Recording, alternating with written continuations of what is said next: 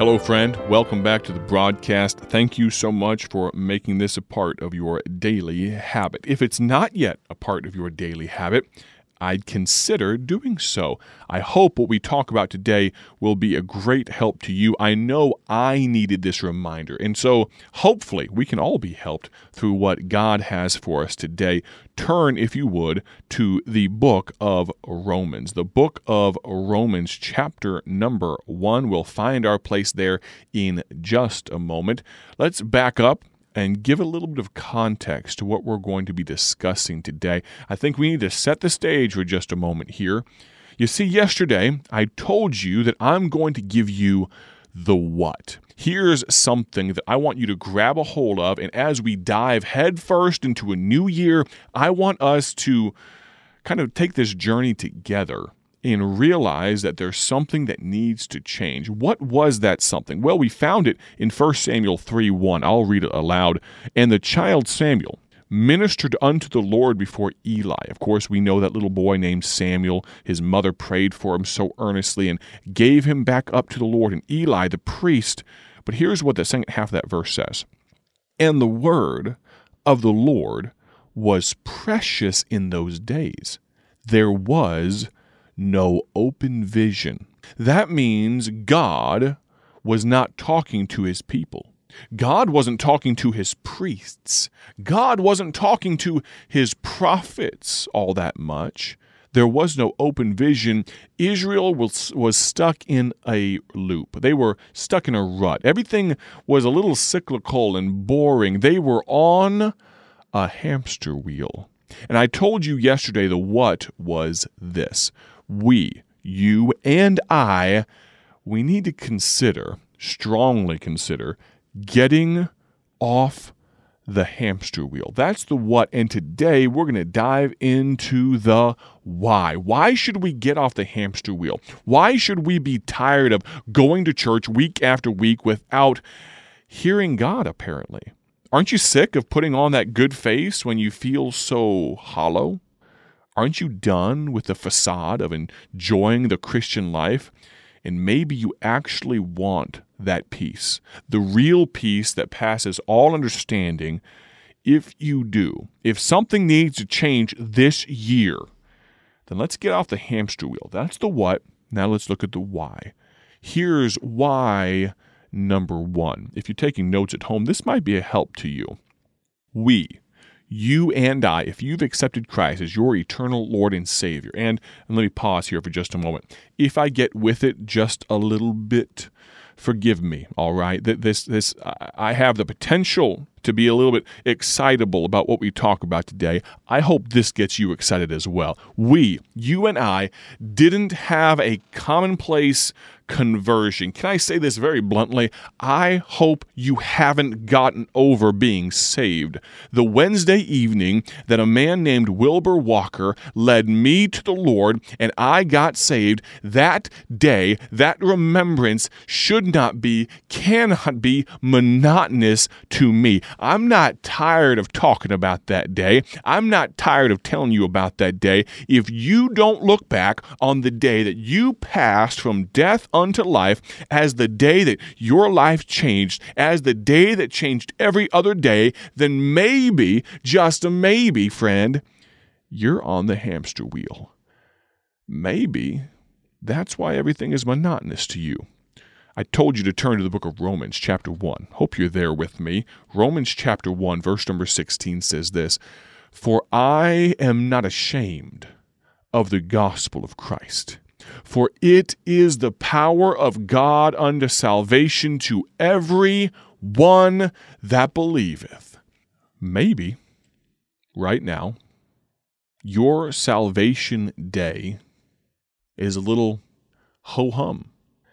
Maybe, somehow, it seems almost impossible, but maybe you'd be honest with yourself and you've gotten over the fact that you are not going to spend eternity in hell separated from God for all time. Maybe it's not special anymore. Maybe the song, Amazing Grace, how sweet the sound. Isn't that amazing? I sure hope that isn't the case. You know why I don't think my conversion was monotonous, why I can't just be on the hamster wheel about the fact that I'm saved and on my way to heaven? Because not only didn't we have a commonplace conversion, we didn't have a customary condemnation either. Friend, I'm speaking directly to you right now. If you think I'm talking to you, I'm talking to you. Hell is no joke. Hell is a real place. Hell is reserved for the devil and his angels, but the justice of God says that if you reject Christ, you will spend eternity there. His love says, oh, please don't go. His love says, I've made a way of escape. His love sent his son, John 3:16, to die in your place. But friend, hell is a place that if you're saved, you don't have to worry about. Can I tell you, you'd appreciate your conversion a lot more if you understood what you were saved from? Matthew chapter 8 and verse number 11 says this, and I say unto you, that many shall come from the east and west, and shall sit down with Abraham and Isaac and Jacob in the kingdom of heaven, but the children of the kingdom shall be cast out into outer darkness. There shall be weeping and gnashing of teeth. See, the weeping, the crying, the gnashing of teeth, the darkness, the flames, those aren't the worst things about hell. The absolute worst is the fact that you will spend eternity separated from God. You know, I like a good deal. I hate buying things when they're not on sale.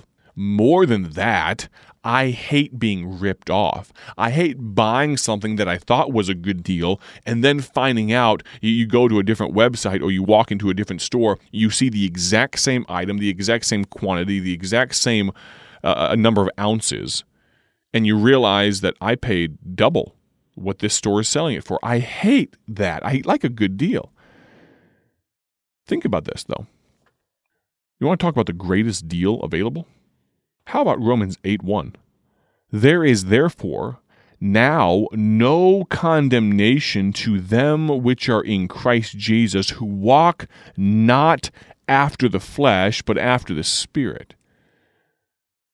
Heaven, that's the greatest deal possible. But hell, that's the epitome of the worst deal.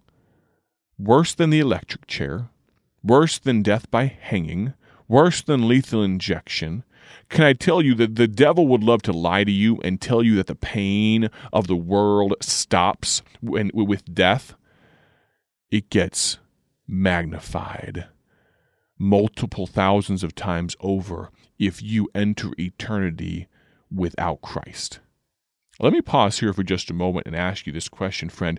Do you know Christ as your Savior? Have you ever had a time and a place where you were, quote-unquote, converted? Not converted to a way of thinking, not converted to, oh, yeah, that sounds like a good idea. Maybe I'll try church. Not your parents were good people, not your dad was a pastor, not I'm a church member. No, I'm asking you, God forbid something were to happen to you today. Was there a time and a place where you accepted Jesus Christ and Him alone, no other way of escape, not adding works, not adding baptism, not adding anything? I'm talking about, are you saved today?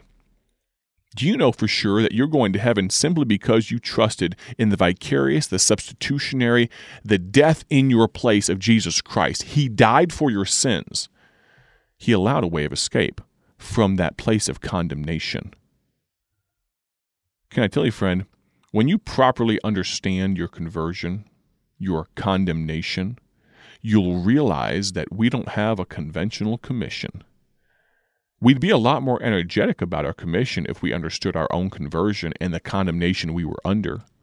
If Jesus saves, that great old song, really is our cry to the world, and the song that we sing, do we mean it? The reason I'm talking to you right now, yes, I'm talking to you once again, very purposefully. The reason I'm being so blunt and so upfront with the fact that if you die without Christ, if you die in your sins, the reason I'm being so confrontational, dear friend, is because I and all Christians have been given a great commission.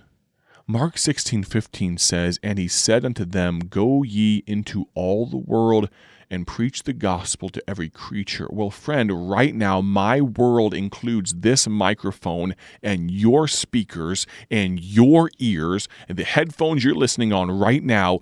It includes all of that.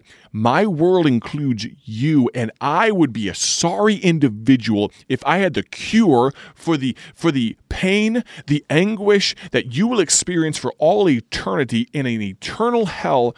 If I had that solution, the cure for the disease of sin, and I didn't share it, how sorry of an individual would I be? So I've got to ask you, I've been commissioned literally to tell you this. Christ loves you. You can get saved today. There are 4 simple things you must understand. Number 1, you are a sinner. Me, I'm a sinner too. We've all done wrong. None of us can claim to be perfect. We've all lied. Number 2, we must know that there's a penalty for our sin. I already talked about it. It's a place called hell. Number 3, Jesus Christ paid the penalty. He died on the cross for us. But number 4, we must accept that free gift. Can I encourage you?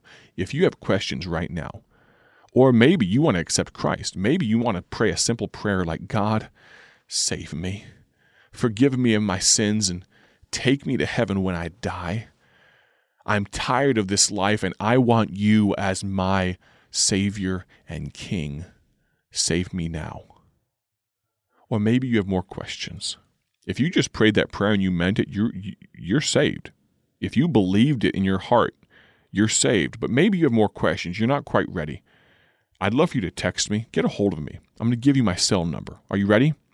309-316-7240. I'll give it to you one more time. You got a question?